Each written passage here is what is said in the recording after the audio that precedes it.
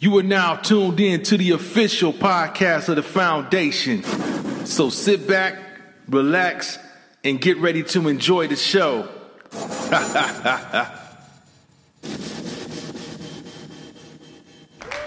Welcome to the Foundation. It is yours truly, the incredible DJ Battle in the building. And as you can see, man, we got a full house in here tonight, man. We just full up in here, man. But you know how I always start up. I like to start it up in the 313. Max Black, what's going on up there, man, in the Motor City? Oh, the werewolves that came out. All of a sudden, it's 30 degrees. People butt naked out here like it had Virginia Beach, man. Hey, man, it's crazy, man. You know how to do it.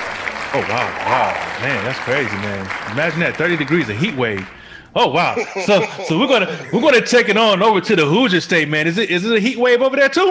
Man, it was like 66 today. You feel me? But it's windy, though. So the 66 more like a 54. You know what I mean? It's kind of a 54-ish. But it's been nice the last couple of days. So, yeah, we above temperatures, and we still pretty much our numbers is coming down, and everything is cool, man. Summertime's around the corner. Oh, man, that's always good to know, man. So, yeah, man, we're going to take it on over to the great state of Texas. Hook 'em horns. What's going on, Kathy? Hey, how's everybody? It is windy over here, but it's 76 degrees, and it is like an overcast, but it's nice. A lot of people are out, so blessed to be here. All right. That's what we're talking about. And now we're going to take it on over back here to NC. We got a special guest in the house, everybody. His name is David Jones. He's an author. He has a new book out. But, man, go ahead and speak to the people, David. Hey. Well, first of all, thank you for welcoming me on your show. My nephew, my dude, Chris Battle, I love you, man. I love your family. You know how I feel about you. And big shout out to Detroit, big shout out to Indianapolis, big shout out to Houston. And I'm just happy to be here. I'm right in Raleigh, born and bred in Rocky Mount, North Carolina. And I'm just happy to be here to be able to share some of the things that have been on my heart for a long time. All right. Well, that's where we at with it, man. So, yeah, man, I appreciate it, man, for you being on. Definitely we going to disclaimer time right about now. Hey, basically letting you guys know that, hey, it's just a couple kings, quite a few kings up here. We got the queen up here. We just here sharing our ideas, and we don't want no legal issues, no problems. Why is that, Max Black? Entertainment only, baby. Entertainment only. Entertainment only. Yeah. So, yeah, man, we're gonna jump straight into it, man. We're gonna talk to David, man. He has a brand new book he could talk about, and then we're going to jump into some relationship topics. But we're gonna dive into him first, and he could talk about himself, how he got to this point, and basically, about his book and what people can take away from it. So I'll let you have the flow, DJ. All right. Well, look, I appreciate it again. First, the name of my book is The Vow.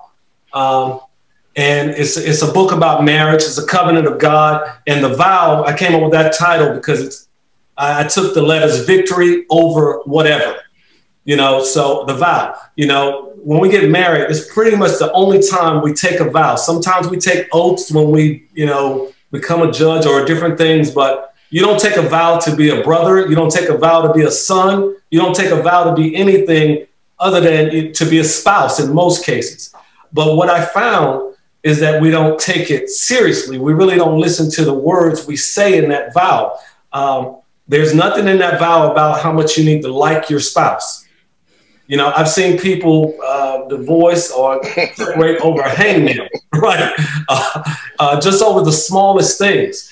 And what I decided to do was to write about it. My wife and I, Shanetta, we've been married 26 years, 11 months, and 9 days. So yeah, beautiful. Congrats. Yeah.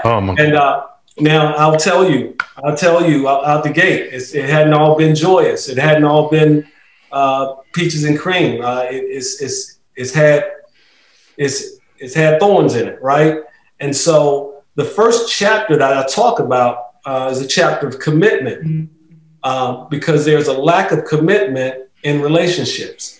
And so let me back up and just talk about how I came about writing the book. I wrote about it because there was some indiscretion on my behalf in our marriage. You know, Okay. so I'm just going to be 100. Yeah. Was it entanglement? Entanglement? No. No. I fell in willingly. You know, no, and the thing is, you know, one of the things I talk about in the book is how we tend to blame things, you know, and I don't know if you know, in the book of Genesis, when Adam, you know, transcended, he said to God, "It's the woman you gave me." He blamed her, you know, for something he did. Yep. Right. And we tend to do that. We tend to, if someone calls us out, we got every excuse why it's somebody else's fault. Well, it's time to take ownership of where we are. You're where you are by the decisions you made. Period. End of story. We can blame all the outside sources, but it really is about our decisions. And so I had to own up and man up to my decisions. I had a wife who was there with me, who has been with me, and was able to withstand those things. So one of the first things I talk about is commitment. I think that's very important. The next chapter I really discuss is about communication. What I found is couples really don't communicate much. And what I love about what Chris is doing, what you guys are doing, is you're having dialogue, right? You're discussing things, you're discussing ideas, you're discussing things that's on your mind.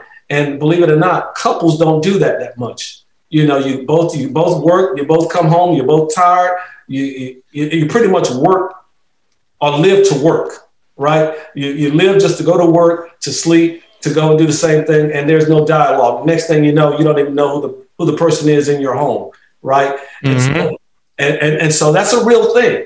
That's a real thing. And this is why people are like, oh gosh, I don't know her anymore. I don't know him anymore. And then they let it go. To do what? Go find someone else who they're going to do the same thing with. Yep. It may seem new and it may seem cool for a while, but guess what? The only constant is you. You're going to be the constant. Whenever it's a bad thing, you have to look, why is it always that you're in the middle of it? You know, and so we have to take ownership of that. So that's one of the things I talk about, communication. I talk about romance, the importance of romance in a relationship. You know, that's very important because it can get dull, it can get old.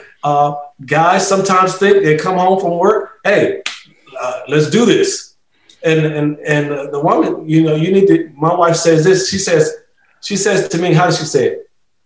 Romance begins long before penetration. Oh, there it is. Facts. Right? Facts.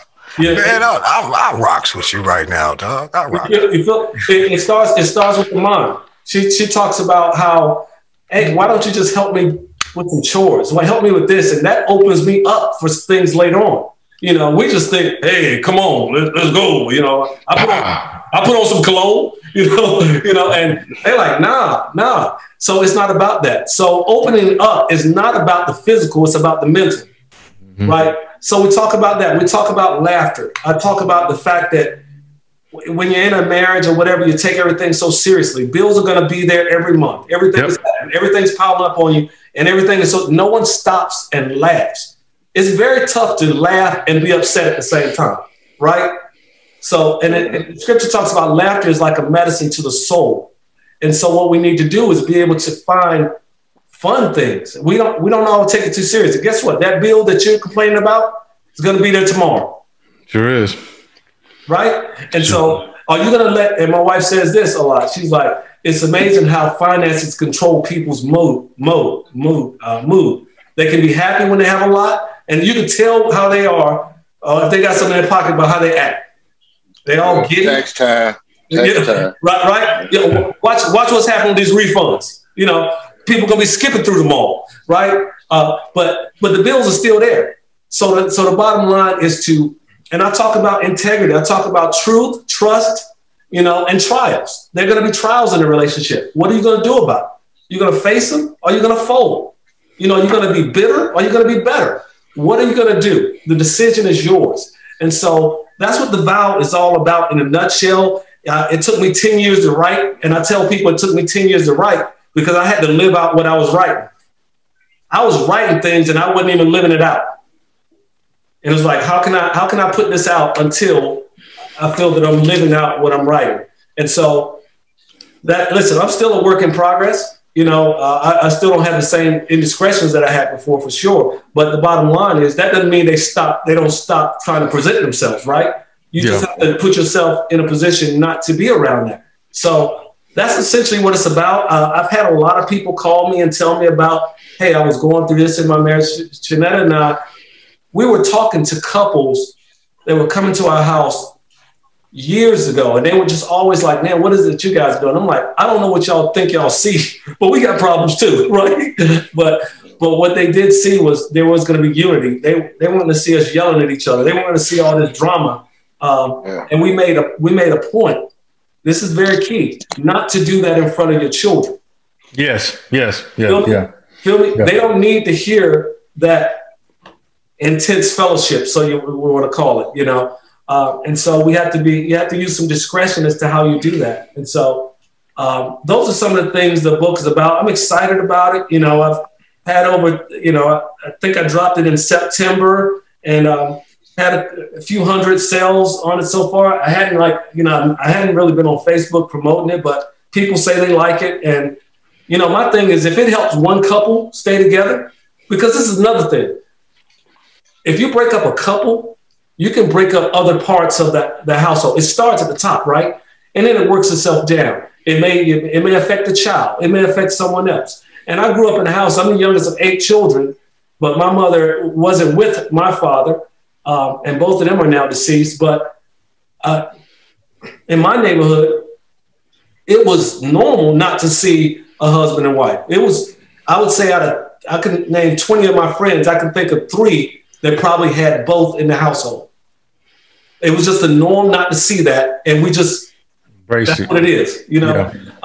And that cycle, I wanted to make sure that cycle didn't continue in my life. And I will tell you, and I talk about it up front, I wasn't ready to be married when I got married. I wasn't financially ready. I wasn't physically ready, spiritually, I was nothing.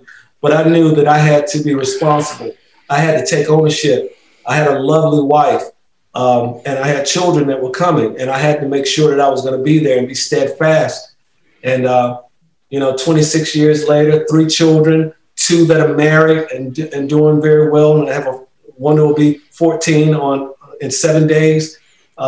We're abundantly blessed, so, but I have to thank my wife for sticking with me through those times that she could have easily said, peace, so that's my story, man. And I just hope that, people just embrace this is the thing, whatever problems you have in a relationship, it's not the end all be all. I mean, obviously if there's some abuse and some things that are crazy, of course, I wouldn't tell anyone to stay, hey, go get beat down. No, but I'm saying if it's not that, if it's just over petty things, listen, I lost 3 friends last week, just last week. I went to funerals 2 Saturdays in a row and we lost someone else. You ask yourself, whatever you're fussing about, is it that serious?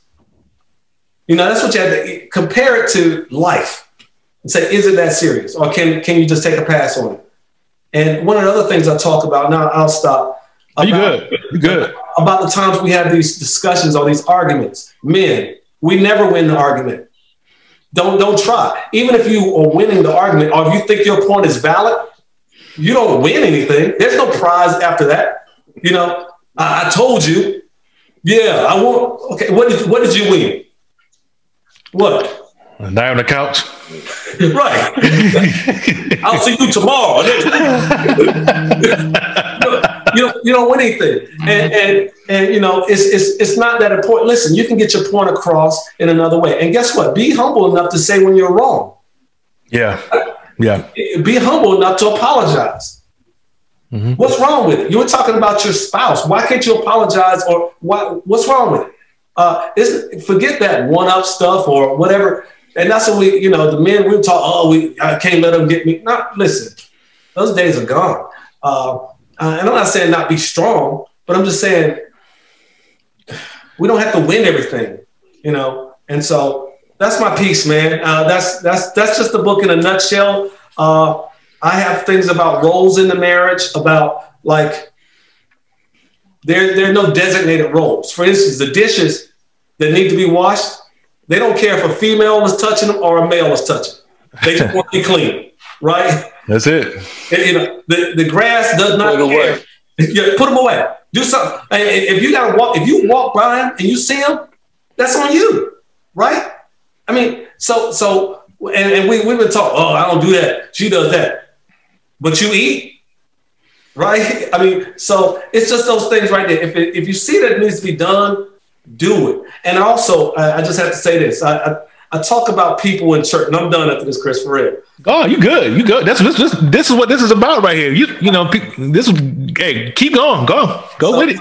I talk about, being in church and seeing how guys, and I used to serve in ministry and I did a lot of stuff, but I talked about how guys are so much following their pastor, they're carrying their Bible, doing all this and like Johnny on the spot. And I'm like, if your wife asks you to take the trash out and you give her a talk back, but the pastor call you and say, can you be here and do that? You're out of order if you go do that. Your house is your first ministry.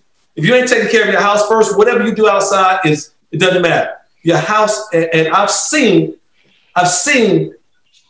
how ministry can pull people away. They like that limelight. Listen, a Bible ain't so heavy that someone needs to carry the Bible for a pastor. What's so heavy about it?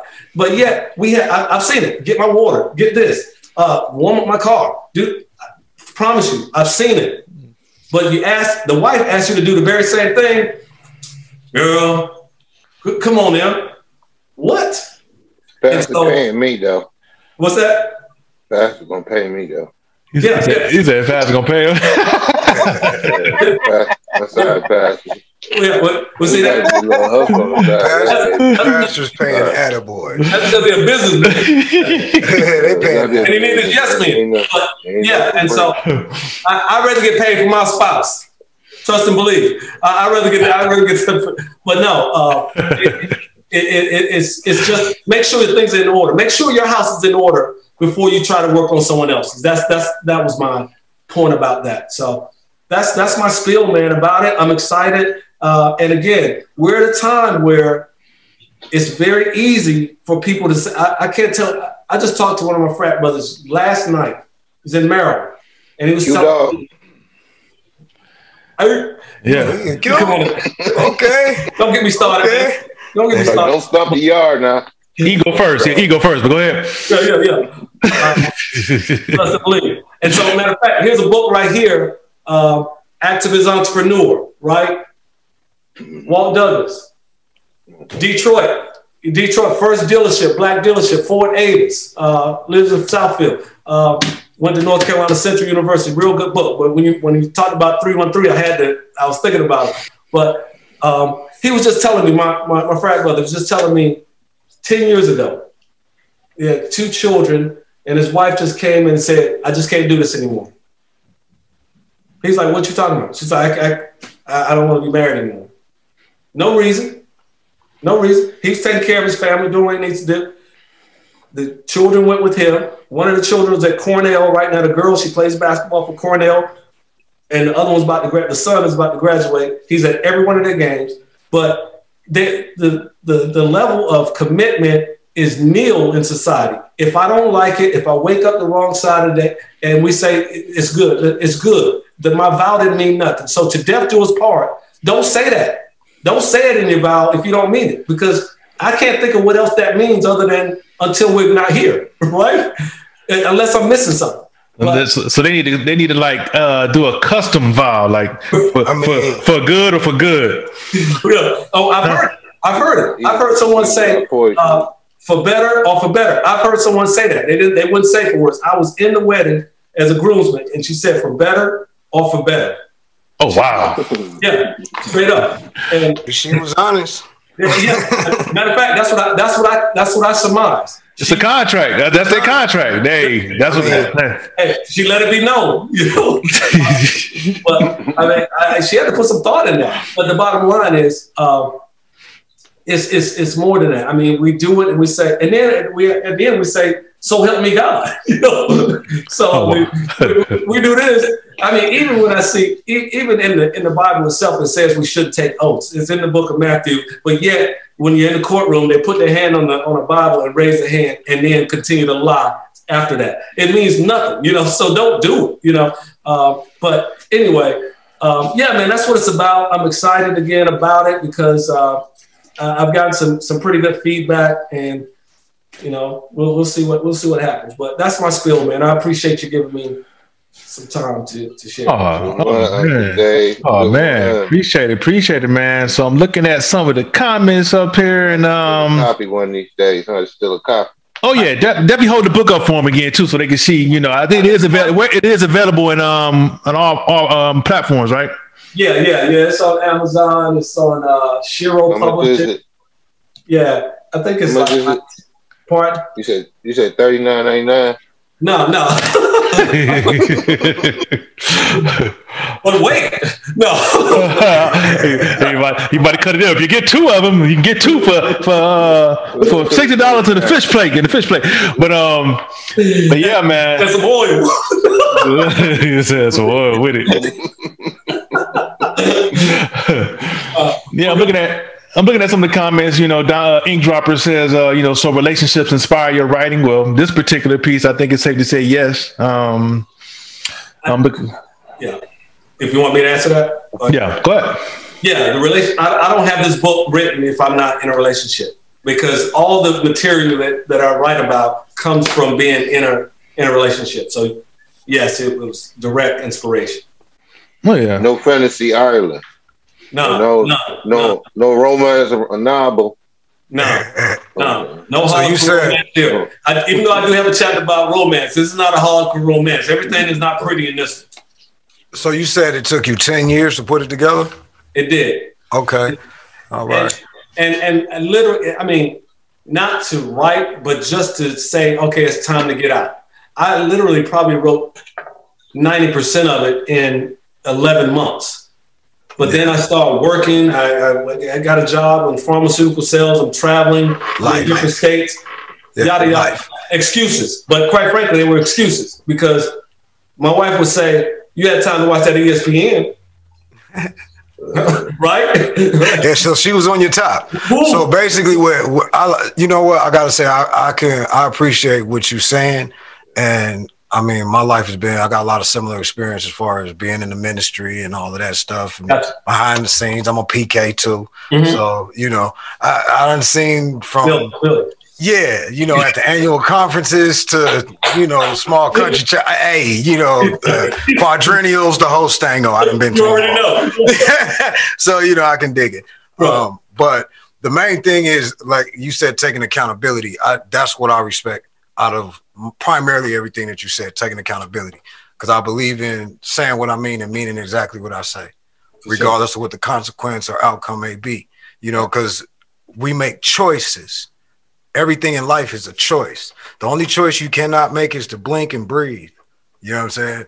I'm talking about his perspective, the book being of a man that lived the story, which is first person. So everybody reading it would be in second. So I'm saying from the context of where he's coming from with the book, that's what I'm regarding. The other stuff, that's just randomness of life. So chaos theory, that type shit. So, but taking the accountability, I respect that. You know what I'm saying? And saying that. And unfortunately, I got 16 years. I'm new to it still. You know what I mean? But it's been some good. It's been some bad. She right on the other side of the wall. She in the things. You know what I mean? So I believe in the only thing that I still kind of feel like if we keep all the way transparent, keep it all the way a buck with everything, there has to be designated roles, because first of all, in Genesis, like you said, at the end of chapter 2, see, the misconception that I found with one of the teachings in the church is that Adam was separated from Eve at the time of the deception, quote unquote, when she took the fruit. But the scriptures say that she took the fruit and turned and gave it to her husband, Adam, who was with her. That's right. You know what I'm saying? So that means, I like what you said. Adam pointed the finger. I say the first three things happened when Adam and Eve. First time another dude slid up on a man and his old lady. The first time that the old lady gave the other dude some time in the presence of her man. Right. And then the first time that a nigga snitched. Mm-hmm.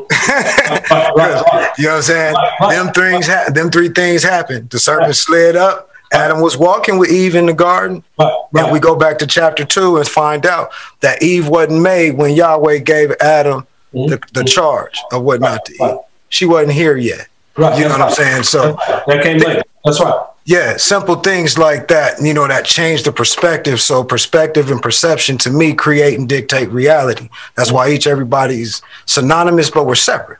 You know what I'm saying? So I like that, and I appreciate and I salute you for that, bro, because it's very rare to hear other men standing up and truly taking accountability in that kind of fashion. So I respect that. Appreciate that. Let me tell you something else. Just to add to that, I was given excuses for a long time because I was headed to law school. So I take the law school admissions test in over at Duke University, February 1994. My girlfriend is pregnant in March. We get married April 1st. Changed the game. So my law school was no longer a priority. So for a long time, my story about not being in law school, oh man, I had to get married, it was weak. I heard myself saying it, and I was like, that's weak. You mean to tell me you're saying you can't be an attorney or go to law school because you get married? I have 3 line brothers who are physicians who walk across the stage with their children. So that took my argument totally, That's gone. Yeah, that's gone. It's weak. We have this thing, excuses are tools of the incompetent, which build monuments of nothingness.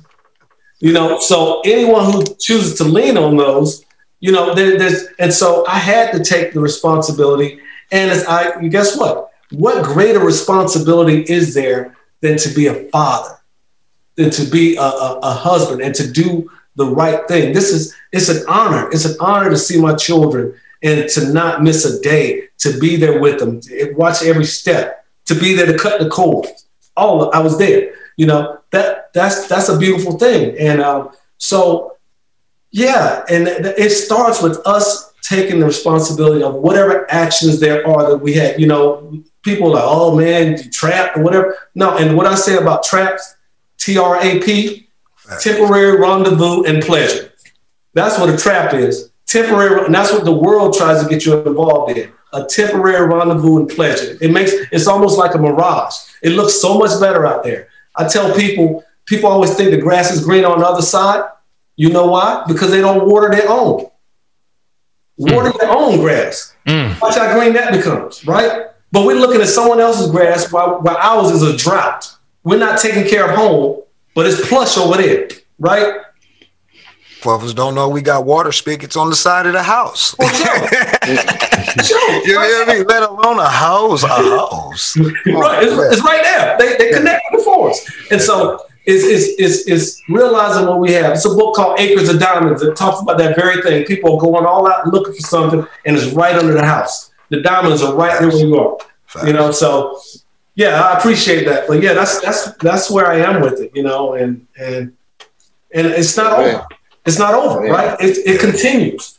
So do you do like any youth work, any work with young men, anything like that? I used to. The fraternity, we do some things. We have this program called Noble Aspirations, where we tutor kids out of high school, help them get scholarships and things like that. I'm not the lead in that, but I do help with that. I want to be more engaged, spend a lot of time here with my son, but there's a lot that I want to do. I used to coach basketball, and it really wasn't coaching. It was really just mentoring guys. We'll play ball, but I really want to get in their head, right, and talk to them about life.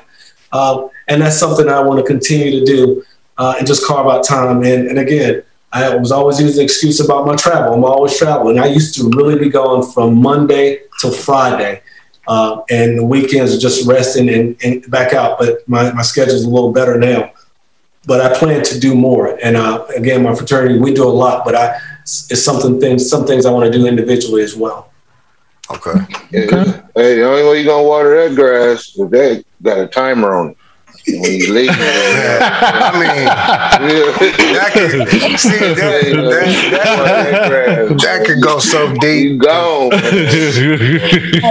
they even know where the property lines start and stop? Half of the cats don't even know the lease that they got. You know what I'm saying? Ain't nobody read it. They just signed on the X's to get in. Same thing. That's how relationships. See, my wife and I, we met. We talked on the phone for a month. We met, kicked it for a month, and we got married. So yeah, you know what I mean. I feel you. So and ain't nobody can say, man. Huh? No, I wasn't lucky. I was in the right place, doing the right thing at the right time. See, we got to stop taking things and assigning it to values like that. Give it to what it is, to the universe putting you where you're supposed to be, a.k.a. Yahweh or God if you want to be under the Catholic Church. So listen. I met my wife at my sister's salon. My sister's a hairstylist. And it was one summer I was transferring from one school to the next, and she was already at the school, North Carolina Central, and she just happened to be at my sister's salon. And she gave me her information, so when I came to Central, I could look her up. But she ended up being not only one of my best friends, but when my mom passed March 14th, 1990, she took me to the funeral. She took me to the funeral. And, I was like, yo, that's kind of special, And I think she had come to my house a couple times, met my mom, loved my mom. Mom was 56 years young when she passed. But the thing was, that meant a lot to me right there. So, and we were friends a long time before we became involved with one another. I mean, we were just cool like that. And, but she was always there, always has been, and still is. So that's what it's about. And I think it's important to be friends. I think it's important. Number one. Yeah. Number one thing. Yeah. Gotta be friends. Yeah. Can't be enemies. Right. And you got to know each other. You got to know each other to be friends, though. Absolutely. And one of the things about, I'm sorry, in the chapter about communication, you need to be able to talk openly and honestly about things, to be able to put it out there on the table, not in an aggressive way, but let's say, hey, dear, can we sit down and speak? Can we talk about this? Can we talk about, first of all, you're awesome, everything. But then, hey, can we just do something about this? Can we watch it? And she could tell me, hey, can you make sure you clean up behind yourself? I don't like when you spit in the, this and, whatever it is. And we need to be able to take it and receive it, as opposed to when it comes out, whenever you're fussing at it, I'm turned off, But if we can do it like that and be open and honest with each other and get that out, because we don't communicate. And then once we do communicate, it's like we let that faucet go, or that hydrant, and it's just coming after, and I'm not even feeling whatever you're saying, even if it's right. I'm not even receiving it. So that's one of the things that we talk about as well. Just being able to be transparent and to be able to be honest without worrying about any retribution, right? Okay, so can I ask you? I'm gonna ask you. I don't know. Battle and Max might know, but I want to ask. Go ahead. How did it feel, and when did you decide to tell your wife you cheated? I felt bad, and it wasn't that I decided. It was almost revealed. Oh, one of them. Okay. Yeah. It was an awkward moment. She got a call from somebody saying, Your dude should probably be dead because he's up in my house. Yeah, that type thing. I was one of them. Yeah. Okay. Yeah. Mrs. Clinton thing. So I'm driving home. She already got the call, and I got to get there. So you walked into the tornado. Okay. Oh my Roger. That's an F5. That reminds me. You had to come clean for real. Yeah, and she always says, she's been on her knees, she's been praying, so it was going to be revealed to her. Either way, yeah. So it was like, When she say she's about to pray about something, I'm like, Lord. No, but Got the shotgun under her arm too. Like, oh Lord. Hell no. Passion crime, boy. That's just like that. It can happen, man. You know, anything in the dark will be revealed. Anything, you know, don't think that you're getting away with something. Yeah, fact. Even if it's not revealed verbally, they know, man. They know. You know, and so I mean, it was like total contrition when we finally got a chance to get it all out, and I had to just fess up and just let her know that it was a big mistake happened again. You know, it was like, I know you was like, okay. Woo! So I mean, felt so good, didn't it? She had every right to bounce. But go ahead. She said, he said frying pan in the head. He crazy. No, I'm just thinking because the type of person that I am and my wife, we're very honest with each other. We always have been. There's been some issues, you know what I mean? I've never done anything, but there's been some issues. And I guess what I'm wondering is, what is the perspective? See, I find you intriguing now because I've heard what your mindset works like, and I find that intriguing because it's similar. So I'm asking you these questions just really because I've been wanting to ask somebody. So you're it. Chris, what you doing to me, man? You put me out here. No, go ahead, bro. So when you had to tell, you know what I mean? Because it came out. This is the thing. When you did it, you didn't have no intention of telling. It was just going to be something that you got off of because there was something. Typically, I found in psychology with people and sociological breakdown in relationships with that in that dynamic, it's typically because somebody feels like something was missing. You know what I'm saying? Mm-hmm. Something dwindled or something was possibly never even really there. Mm-hmm. So depending on the persons involved in the scenario, it could make the one that she can have 99% of the things that you want, but that 1% that she doesn't have could actually be worth 70% in your perspective. Sure. You know what I'm saying? So it causes us to see with a crooked lens at times. So my question is, when did you realize, was it something that you was feeling you was lacking?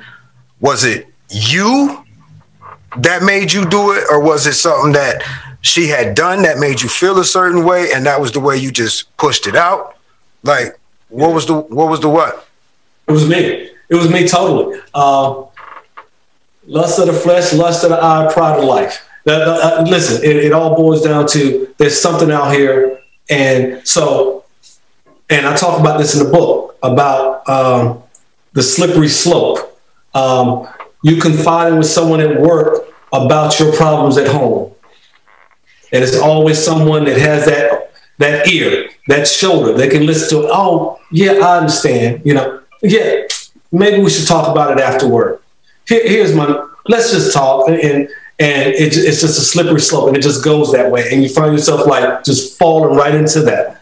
And that's what happened. And it was like, yeah, I'm not happy. This, that. Oh, I'm not happy either. You know, and I just, this is what I want to do. Woe is me, and all my problems. And so make me feel better.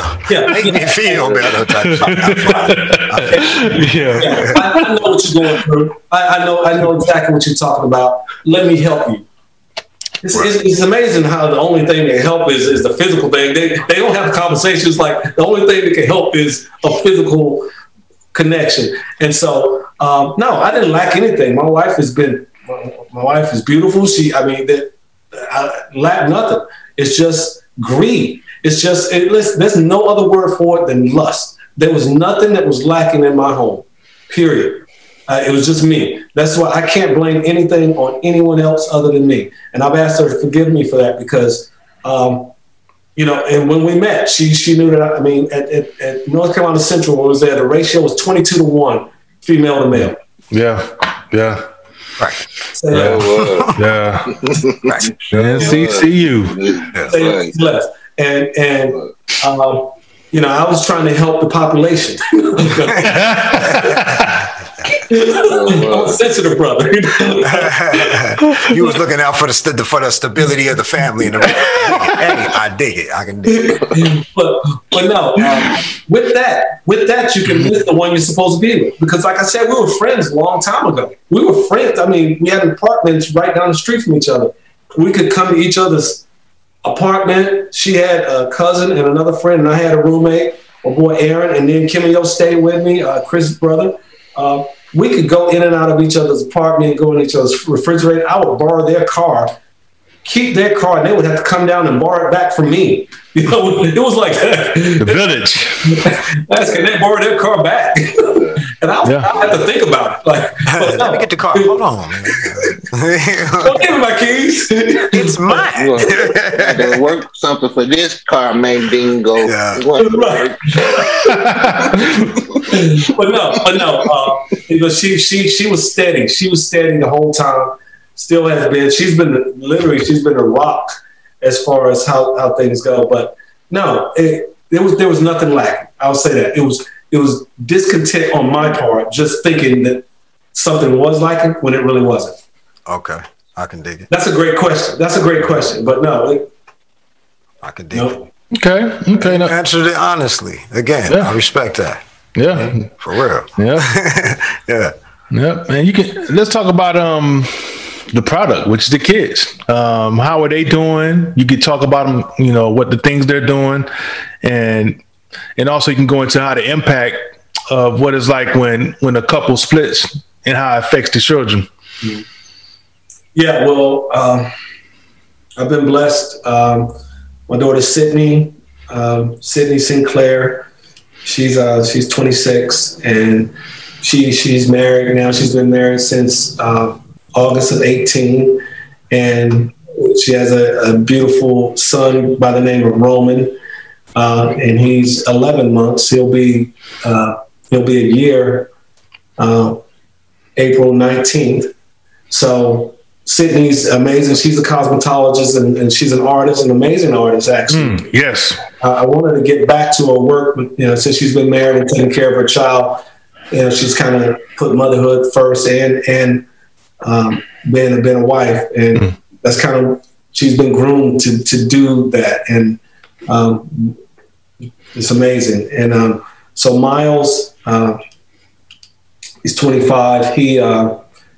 He graduated from North Carolina Central with a biology, at ECU, East Carolina, and just graduated with a master's in biomedical research. Ooh, boy, get that money. Money. I'll tell you an interesting story about him in a minute. So no, it's pretty interesting. But so Miles just got married in November. So he married one of his college, the girl he dated in college. She's an engineer. So he got married and they live in Virginia now. And he's looking to go to med school, but prior to going to med school, he wanted to see what his master's could do. He wanted to do some research and some more stuff. So interestingly enough, we've been having a conversation with him all last week. He was offered a position at Urology of Virginia, and they made an offer to him. And he said, thank you, but he also made a counter offer because he knew what the rate was for that particular position, and they kind of had him low. They responded with, no one here is making what you're asking. We've been here 10, 12 years and no one here is making what you're asking. and it wasn't outlandish, I'll tell you that. But they rescinded the offer because of that. It's interesting. And they said they're going to go in a different direction or whatever. But it was just a little shade they threw at him because he knows his worth. Period, and you have to know. And my wife and I were talking. I've talked to some of my friends about it. It was like my first offer when I came out of college. I said, "Where do I sign?" I didn't cover it. And look, transparency. I graduated in 1992. I got a job at this place called MedBill. It was like an insurance type thing where it was a call center. $19,000. I said, where do I sign? 19,000. I said, where do I sign? You know, and this position he was offered was significantly more than that, like a lot more. But I didn't have a master's in 93. You know what I'm saying? He had what he needed. And as a matter of fact, in his email to him, he gave them the salaries from 3 different places, like ZipRecruiter, all, you know, so he's like, per this. Research done, Done. I mean, and all he was doing was saying, is it a possibility? He wasn't saying, I'm not taking it if you don't. He was just like, is it a possibility that we can, you know, come up what and it wasn't even the top of that. He was like, can we at least come to the bottom of this thing? Yeah. And, the range, we already know about that stuff. And what I found out was the people that were interviewing him and everyone that was there, no one had an advanced degree like he did. Bingo. So they were, that makes sense. Came in there like the whole boss. Yeah. I don't like to play cards. I don't throw cards out there. I don't do that. But he was the only one that looked like himself there too. Yeah. You know? And so it was almost like, how dare you? Yeah, don't make more than everybody else. Right. In here. Right. Not to mention that don't make shit. Right. More so that he's smarter. Yeah, they couldn't do it. So, you know, it was tough. He was a little disappointed. My wife, Chanel, was like, she got a call from him. He sounded a little, but, you know, I talked with him. He's fine, but, hey, he would have been there and not been happy because the environment was not where he would grow. And you're going to learn some lessons, right? If he had never countered, he would have never known that part, right? Yeah. So, because again, I didn't know the counter. And that was one of the things I presented up to, you know, we had this Marco Polo chat with my brothers, about 200 of us. And one of the things I put out there is, were you ever taught to counter at an interview? You know, my interviews where I was told, be sharp, be on time, and be able to answer the questions. Thank you. I wasn't taught to have the dialogue. I mean, what about you guys? I mean, I just was like, I think that's the difference between, you know, public education and getting an education from home. You know what I'm saying? When being that you already walked through it, he saw it. So he applying everything. I seen you work with him. So he's applying everything that you taught him. That's a real life example to be able to counter. You know what I'm saying? You talking about the first job outside of college, you know what I'm saying? Like you said, we like where we shine. Right. That's that leg up when you got that leadership there, or that mentor, that father figure to teach you or to show, lead by example. Right. You know what I'm saying? He saw a lot of, between him and Sydney, they saw a lot of growth. They saw y'all come from, you know, the apartment lifestyle, you know, moving up the ranks, right. You know, up to home ownership, up to, you know, working for somebody to, you know, to now you getting closer to, you know, doing your own thing. Now you're writing books. That's, you know what I'm saying? So he witnessing all this, you know what I'm saying? So that's the benefit of being able to have that father there to, you know, to push you and lead by example, because he watches, he's analytical. Yeah. You know what I mean? So that's I think, you know, he can walk away from this situation, you know, if anything, you know, sky's the limit, you know, knowing that he can go in there and counter. Okay, he didn't get what he wanted, but like you said, he's not there and he's miserable. Right.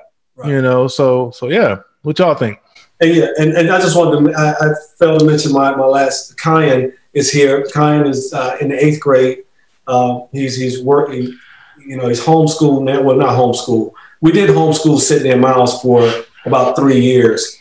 And then when it got to like chemistry and calculus, we were like, time to go back to school. Yeah. The dishes ain't helping us with that. But no, Kyan he's having remote learning right now.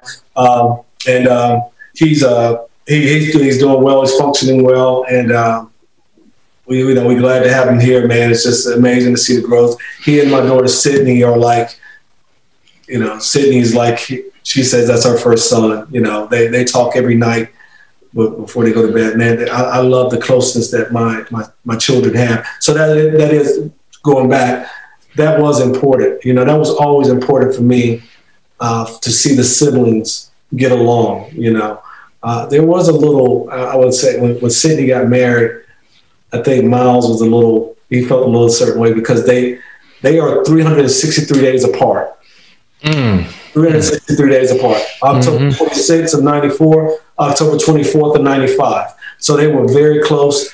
And as Chris mentioned, when they were born, we stayed in an apartment in Durham. We moved to my wife's grandparents' house. All four of us were in one bedroom. They seen us go from there to an apartment where they shared a bedroom, to an apartment where they had their own bedroom, to a home. And so I was glad that they got to see the process, right? Yeah. To see that instead of us just having to set out, and they didn't know that it took, some work to do. And I tell them this: the only place you find success before work is in the dictionary.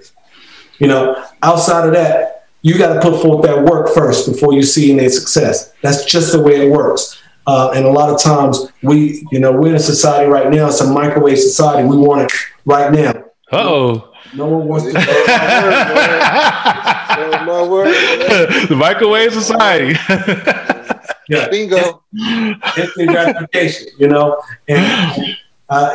it's half baked, right? It's not even good that way. It's not. It's artificial heat. It's not even real. So you want it the right way, and so. Yeah, I do think so. And one of my friends, Terrell, my close friend Terrell. Yeah, he grew up where his mom and dad went together, and he was always like wondering, And we talked a lot. He spent a lot of time at our house. We were, we're like brothers. But that fracture. Oh, and this is the other thing. His dad had another family. His dad got married, and so he was that other child, because he stayed with his dad, but. That stepmom let it be known that he was a stepchild, that he wasn't with the rest, Yeah, he was the family. Right. And that can fracture a child. That can affect a lot of things throughout their life, their confidence, just things like that. And so what I've always wanted to instill in my children is just that level of confidence, in themselves. And so I like to think they have that. So. Oh, most definitely. Most definitely. So, yeah, man, y'all definitely need to grab the book, man. I let them hold it up one more time.